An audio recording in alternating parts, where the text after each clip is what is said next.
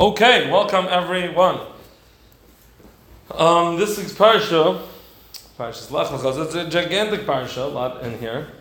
I want to focus on some themes that we've discussed on previous occasions, but maybe tie them together because this is where they belong in this week's parsha. The parsha begins with Hashem's tzivui to Abraham.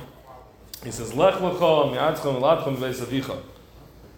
So, many comment on the expression Lech Lecha, go, as Rashi touched it, for yourself. And just a simple pshat, perhaps, is a kasha that why would, it's supposed to be in the Zion. So why is Hashem, as He gives the Nisayan, weakening the Nisayan and saying, go, it will be for your benefit.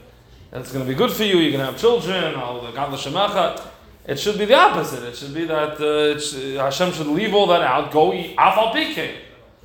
I think it's an Amazazach that to be a martyr, some people can psych themselves up for that. They say, look, I'm willing to sacrifice for Hashem. If Hashem says to go, even if it's going to cost me everything, I'm going to go. That wasn't the Nisayan. The Lech Lecha, Lahanoscha L'Toivasecha, that it's for your benefit, had to be, in order to be Mekayim it properly, Avram had to go for that reason. In other words, he had to take aside all his life experience and everything he understood that traveling does not do these things for a person, and that it is the opposite, that it weakens a person in all these areas, and he had to say, no, the way the world runs is by the Devar Hashem. And if Hashem says that this is what's going to be good for me, so I'm going not afal bike, not even though it's going to make problems. I'm going because this is the way I'm going to achieve success. For a person to say, I'm willing to learn Torah even though it means sacrificing in certain ways, that's one darga. But a higher darga is a person to recognize, I'm going to learn Torah because that is how to live the best life. Even though al pi derech haseichel, al pi derech, the way that we see it, the way we're raised, from looking around the world, a person thinks that the way to achieve success is through inyone gashmias, but a person should reach the level where they understand that serving Hashem is lahanoscha utavascha. It's one shot. The Sfas Emes says a different mahalach in the words Lech Lecha. He says that Abraham had already begun at this point his journey or his life mission of bringing Hashem into the world, of being an Eved Hashem. What Hashem was telling him with Lech Lecha is that you have to go, continue in your Avodas Hashem until you reach Lecha, until you bring Avodas Hashem into your personal life, into the things that are Lecha. I think we can understand the point that Sfas Emes is making a little better. There's a kasha. What was Abraham Avinu's unique contribution to the history of religion in the world? So if you ask most people, their answer is monotheism. That Abraham was the one who taught the world that there's only one God, not many gods. The problem with that is that when Abraham was doing his job, there was already Yeshiva Shem ve'Ever. Shem and Ever were both monotheists. And there was, for sure, they were teaching monotheism. And Abraham himself, in all likelihood, learned in their yeshiva, and that's where he got his initial training, so to speak, in Yiddishkeit.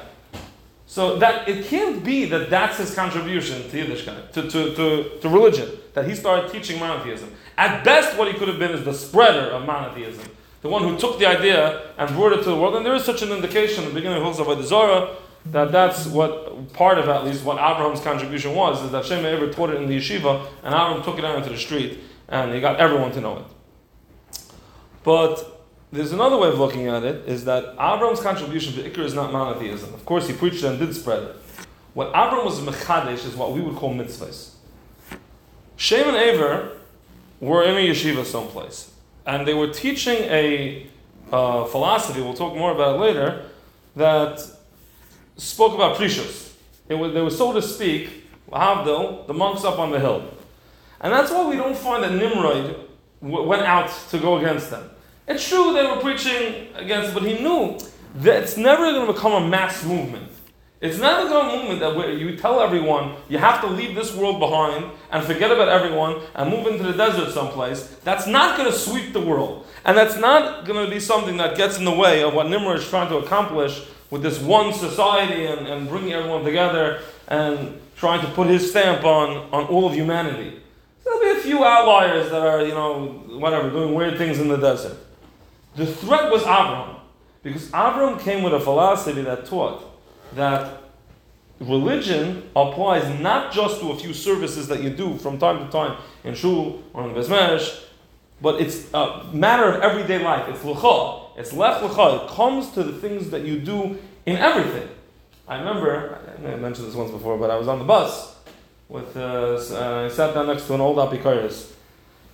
And he said, I can't believe that there's really a God who gave the Torah. Why? Because there's halachas about how to go to the bathroom. Why would God care about such things? So I don't remember if I told him, or I certainly was thinking it, but maybe it would make sense that I told him also. I said, I don't understand. And so you think the rabbis came up with those laws? That makes even less sense.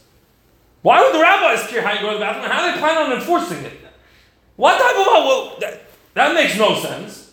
Of course, if it's there, it's only from Hashem. But the kasha shtickle stands. Right, what's pshat? And even more, to add to the question, in the bracha of going to the bathroom, in that bracha we mentioned, this going to the bathroom reaches all the way to the kisei hakavod. But the teretz is, if we understand that Hashem is the fabric of reality, if we understand that the Torah is not just a set of laws, but it creates the world that we live in. So of course, if there exists bathrooms, there's going to be Torah about it. Right? If someone's playing some sort of computer game, and there's one part of the game, you walk in, you open the door, and you walk into a bathroom, then it's going to be in the coding someplace. You can't say, no way, there's no guy programmer who's going to sit around programming the bathroom. Well, clearly he did because it's there. Right? Obviously, that's our understanding of Torah. And Abraham, when he brought down to the world, the understanding he brought down to the world is that Torah is not something that's miyuchad for the Beis Medrash and for the shul, but it's something that has to be brought into every aspect of a person's life.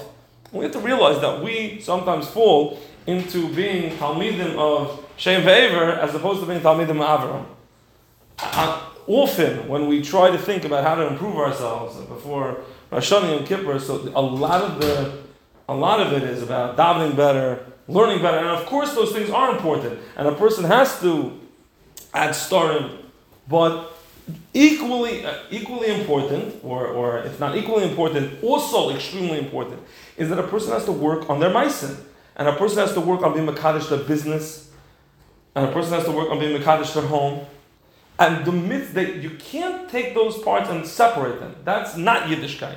Yiddishkeit is an all-encompassing religion that is not just a lifestyle, but it's a life.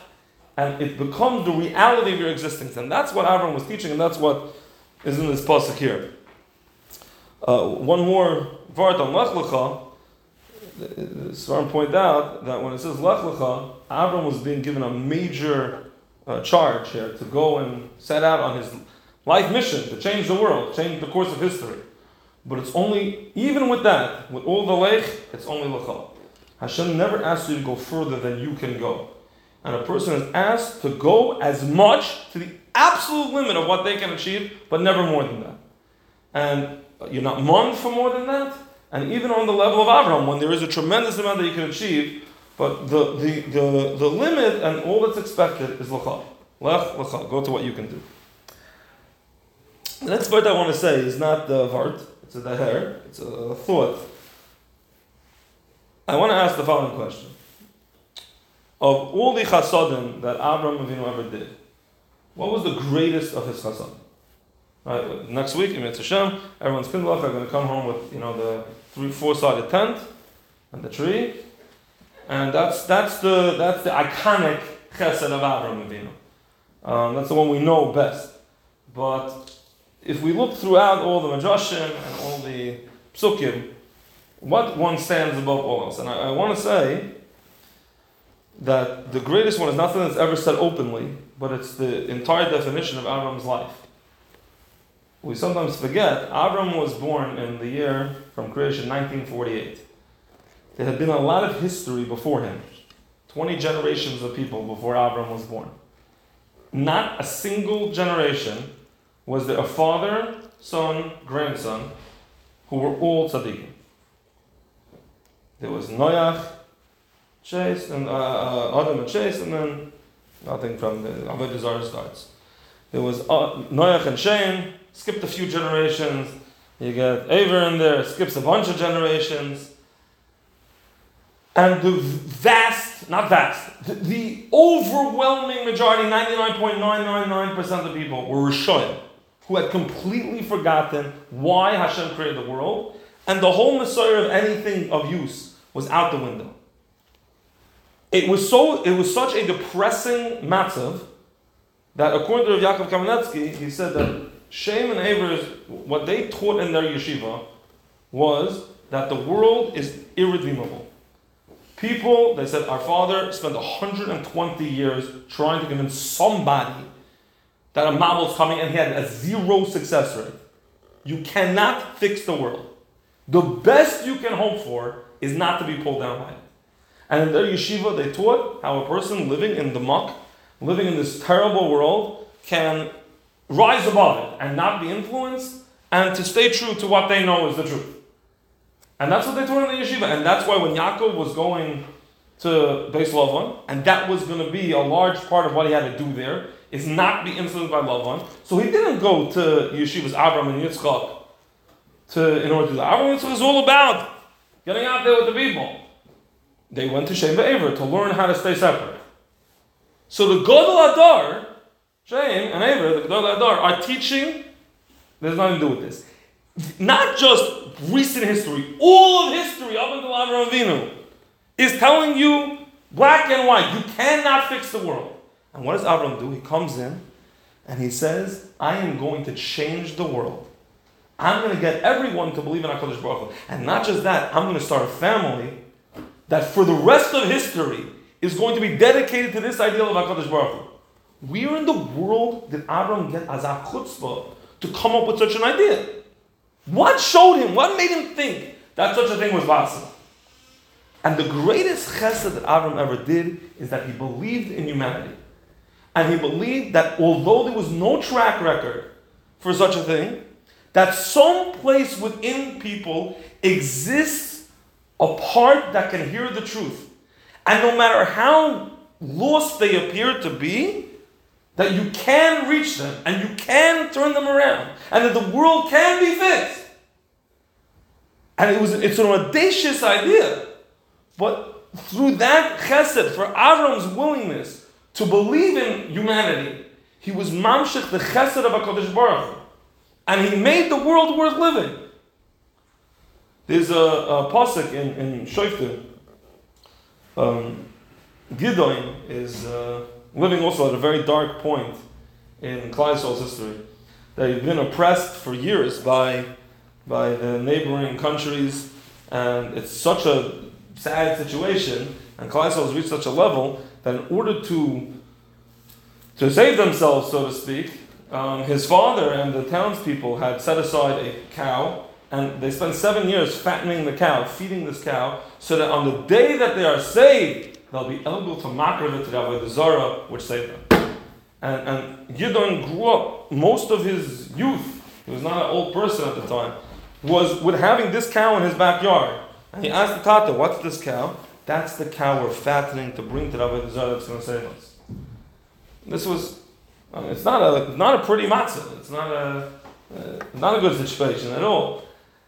And when the Malach came to him, he was out in the field, the Malach came to him, so Gideon speaks with a passion. And he speaks with a strength. And he says, last night we had a Seder. It's interesting, even with all the Avodah Zarah, they kept the Seder. And we had a Seder, and my father said Hal. And in the Hal, he spoke about how Hashem saved Klal Yisrael in Mitzrayim. He says, Manavshach, if Klal Yisrael in that door was tzaddikim, so save us in the schus of them. And if Klal Yisrael was not tzaddikim, So then save us like you saved them, even though they weren't tzaddikim. And the next pasuk, Hashem turns to Gideon, and the way the Mefarshim explain it is Hashem himself came to Gideon in Nevuah. He said, okay, Malach, I'm going to handle this. He says, Lech b'koichach hazeh. This insistence that you have to defend Klal Yisrael to the end, that no matter what they look like, you're going to say, no, Klal Yisrael has the ability to be redeemed. Klal Yisrael has the ability to change. Klal Yisrael has the ability to rejuvenate. Lech b'koichach hazeh. Go be the leader of Klal Yisrael, because that's what you have to have.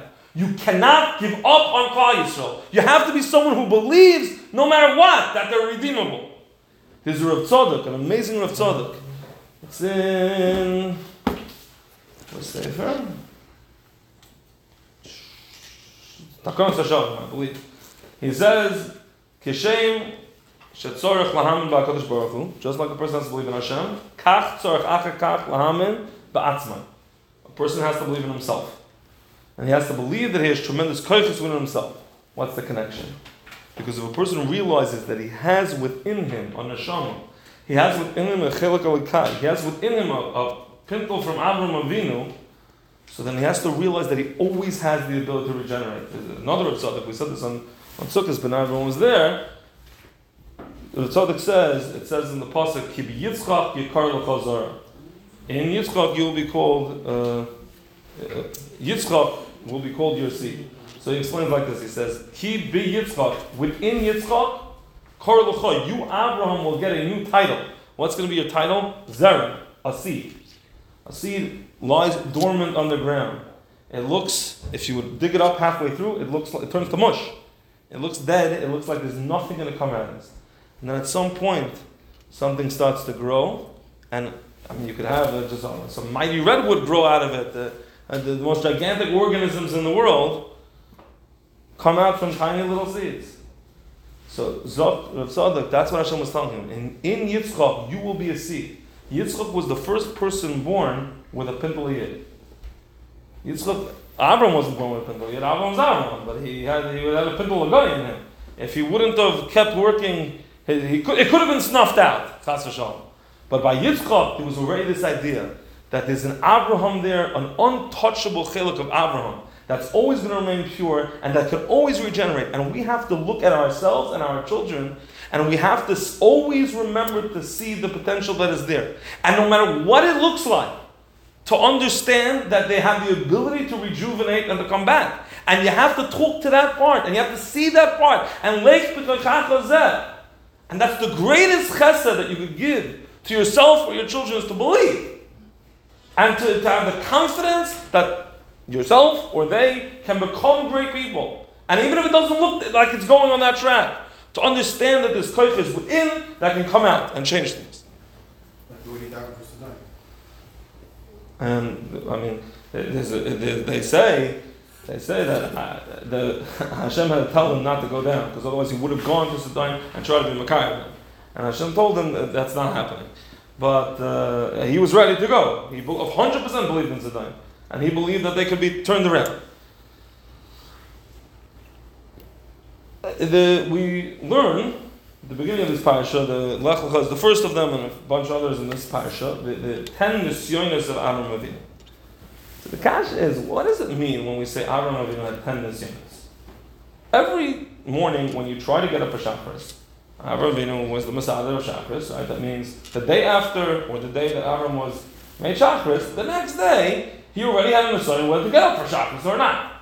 Maybe the first day he probably did a Vasikin, and the next day, maybe he'll do it a little later. Now, of course, you're talking about Avraham Avinu. I don't want to be Megashim it, but on some level, right, there was some Nisayon going, there's always Nisyonis. How quickly is he going to run to go to... There's a million Nisyonis that are... There's Machlokes in the Mefarshim, what the 10 Nisyonis are. So what about if you don't hold one of the other person's on the list? What do you hold? It didn't happen? You hold it was autopilot? Of course they were Nisyonis. So what do we mean when we say that Avraham Avinu had 10 Nisyonis? So I want to offer two Mahalchim that I think are both important. The first utilizes Rav Dessler's famous concept of the Nekudas HaBechira. Rav Dessler says that not everything that a person experiences in their life is really a choice. Most of us could not bring ourselves to murder someone.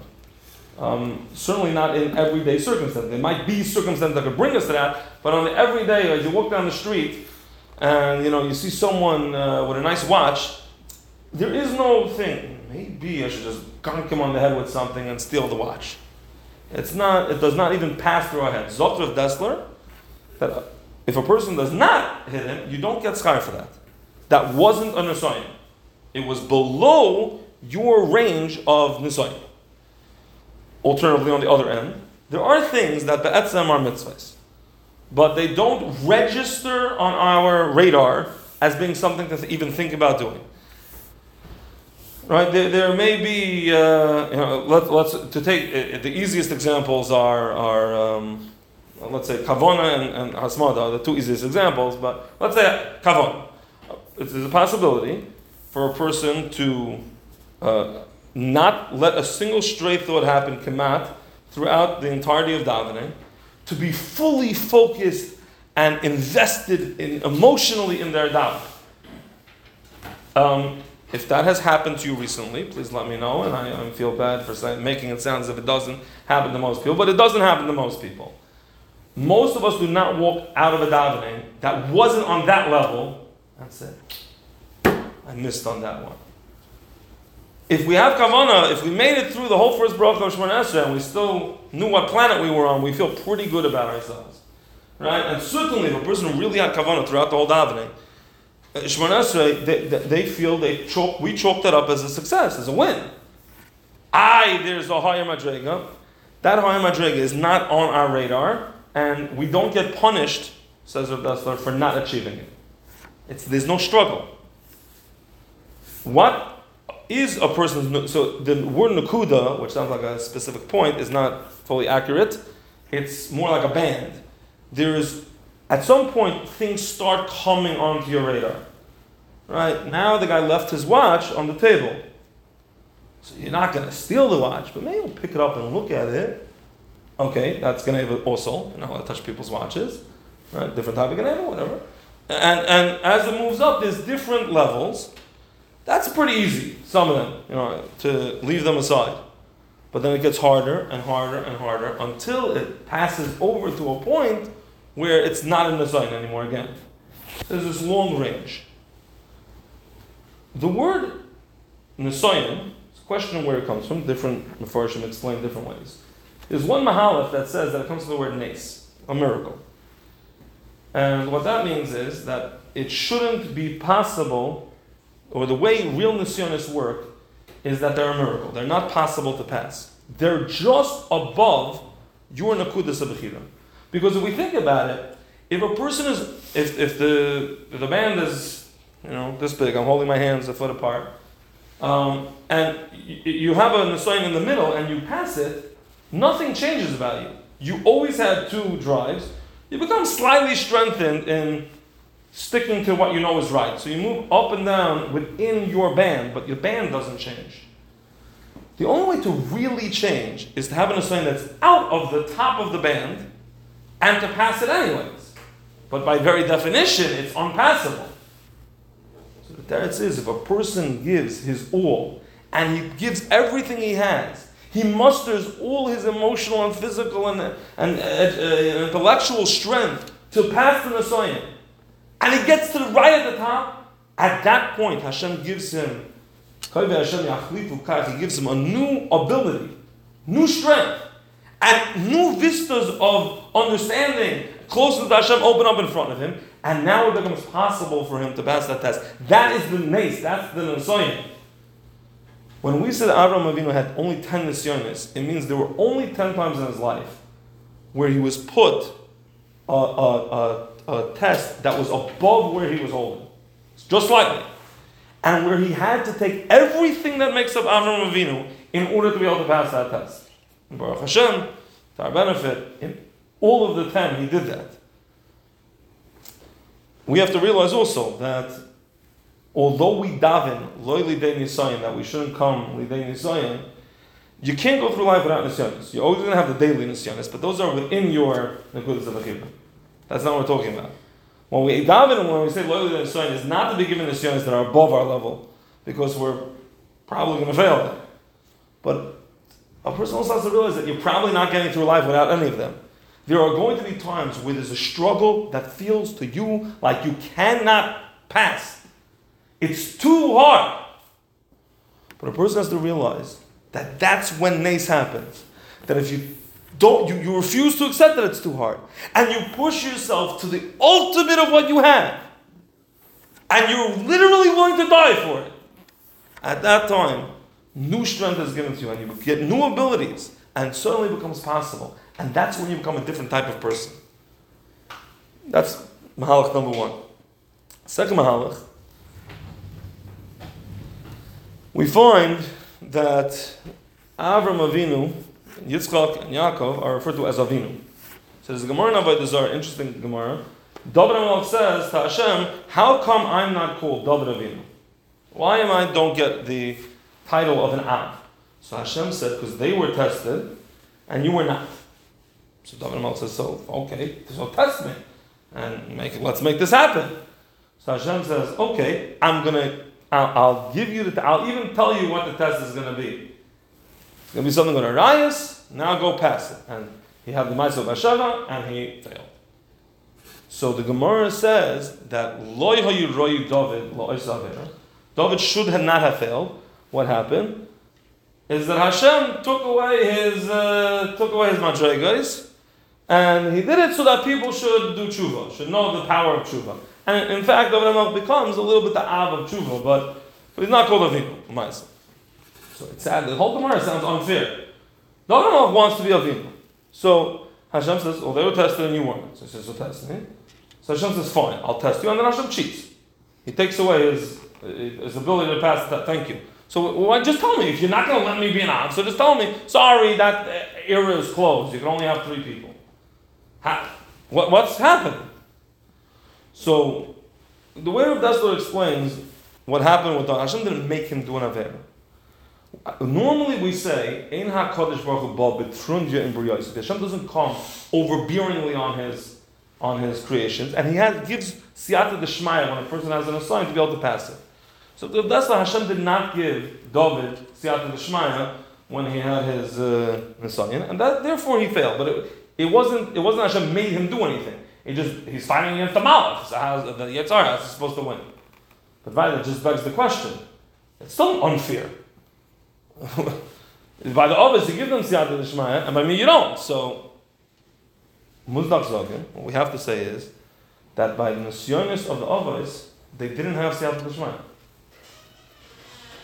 By these 10 tests of Avraham Avinu, obviously you can't do anything without any siyata d'shmaya. You're dead. But the normal siyata d'shmaya that Hashem gives by an assignment was not given to Avraham Avinu by these 10 tests. And HaKadosh Baruch Hu was bal b'trun Yosef. Hashem gave him a test that was overbearing. And Afal Pikein Avraham was oimed. And that's what it says in the Rashi in the beginning of last week's parsha, that Noach was his halech im HaKadosh Baruch Hu. His halech im Hashem. He went together with Hashem. He needed the support of Hashem. That's not a time on Noach. That's how everyone works. But Avraham was holach l'fonah. He went without Hashem. That's what it means to be an Av. Why? Why would Hashem do that? Because in order to be an Av, in order to be mashrish something into all the dairos, it has to come from you. It can't come from HaKadosh Baruch Hu. And any help that Hashem gives, He's taking away from what you're going to be able to give over to the next generation. It had to come from Avraham Avinu. And it helps explain a difficulty that we're going to encounter later. By Yosef, we find he's both like an Av and a Tolda. He's one of the Shvatim, but he's one of the Avos also. He has some of his children didn't become Avos, didn't become Shvatim, but 2 of them did. And he has, in certain ways, he's treated like one of the Avos. So the kasha is, what's the rule about it? So we find that Yaakov Avinu, when he wants to give over this Shevet tithe to Reuven and to Ephraim and Menashe, so he says, Shnei banecha hanodim l'cha koidim shavi alecha, Ephraim and Menashe to Reuven Shimon Yili. He starts off like a riddle. The 2 sons who were born to you before I got there, anyone guess who they are? Ephraim and Menashe, Reuven Shimon Yili. So if you're going to say their names, what do you have to give the preamble of which ones you're talking about? Just say Ephraim and Menashe, Reuven Shimon Yili. So I heard Radinsky explain that it's a sipa. He's not giving a simon on who he's talking about. He's explaining why these two sons are the ones who are Zoich to become Shvatim. He says, because they were born to you before I got here. These two sons are the product of your own work. When Yosef was on his own, the things he did then, he was an Av for. Because to be an Av means to go on your own koyach. Although we're not going to be Avos for all of Klal Yisrael, but every person is expected to be an Av for his mishpacha, for the people that come after him. And although we put a tremendous emphasis on Mesorah and on taking what we got from our parents and making sure we get it intact to the next generation, but a person, it's not enough to see yourself as just someone who takes it from here and puts it over here. There has to be something that adds from yourself. Whether that's a certain passion that you give to what you're passing along, or whether certain features that get added by you. And a person has to be very careful, obviously. You don't want to change the Messiah. But there has to be the personal contribution. And that's where a person becomes an Av. And the person, that's where he makes his mark and gives something over to the next generation, which then they'll have naturally. And if a person works on it and makes that avodah real by him, so his children will have a much easier time with that in the years to come. I want to end off with one more, or maybe one or two. We'll see what we have time for. There's a kasha in the parsha. It's a very boiled kasha. When it comes to Sodom, so Avram Avinu is very pointed in not taking anything from Melech Sodom. Mamish, nothing to the point that he overdid it, Chazal tell us, and he gave back the people too, and then he should have kept, because he could have had the ability to bring them closer to Hashem. But it came from a tremendous insistence that he's not going to take anything from them. Earlier in the parsha, when he goes down to Mitzrayim, not only does he accept from Parai, but it seems that it was part of his plan, that he'll explain that Sarah's his sister, and therefore they'll give him presents.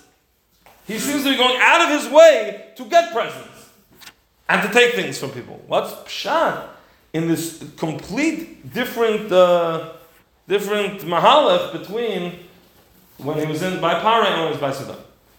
So on a pashut level, the Abarbanel says that he took the presents from Parai because he needed to bolster his claim that Sarah is his sister. If he would have turned down the presents, it would have made people very suspicious. I understand. You have this girl, she's being taken to be the queen, the next queen or something, and you're not going to accept the presents? Why not? And they would have started doing asking a lot of uncomfortable questions, so to speak. So by Sodom he didn't need it, there was no need. So his preference was not to take anything. But if it's needed, it's needed, and that's according to Rabbi Abarbanel why he took by Parai. Another way that some say is that the Gemara says Vayhi Biker. So it says Vayhi Erev Zu Talmud Bavli. It was dark, it was night, that's Talmud Bavli. Vayhi Biker, it was light, morning, Zu Talmud Yerushalmi. That's the Yerushalmi. So if anyone has learned Yerushalmi a little bit, the style of Yerushalmi is very different than the style of Bavli. Bavli starts with a Havamina, and then you get 3 answers, and then the Gemara slugs them up, and then the Gemara says you totally misunderstood the question to begin with, and the whole thing is going this way and going that way. Sometimes there's a blot and a half of Gemara, Shakla, V'taya, back and forth questions, rayas, proofs, to a shita that we don't hold of. And it gets knocked out. In the Yerushalmi, it's not like that. Shitas that we don't hold of, they ask one question on, and that's the end of the discussion.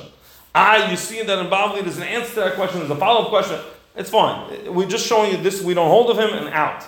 It's much more direct. In general, the kashas, they don't ask questions. They're much more busy bringing proofs to what someone said than asking kashas on what he said.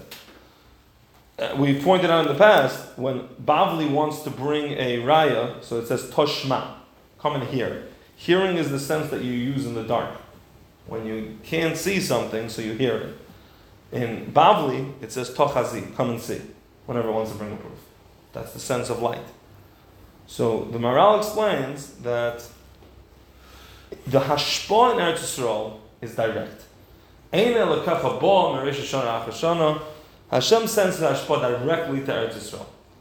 In the rest of the world, it comes through back channels. Therefore, Abraham, when he came to Eretz Yisrael, and let's just going back to Babli and Shalmi, in order to arrive at the truth of Torah in Eretz Yisrael, the best path is to take the straight path. Because that's how the Hashpah is coming down. It's coming down straight. So if you get in line with the straight path, you'll be going the right way. In Bavel, it comes down crooked. It comes down shattered. It comes down broken and it needs to be put back together. So the mahalach of approaching that is a disjointed, search in the dark type of mahalach. And that's how you get in touch with where the truth is.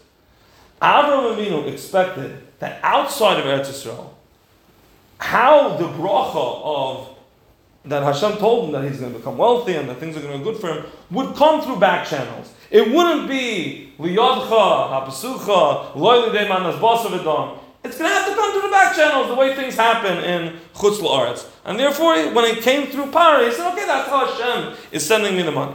But in Eretz Yisrael, Avram wasn't willing to accept that sort of mahalach. And he says, if Hashem wants to give it to me, he's going to give it to me direct.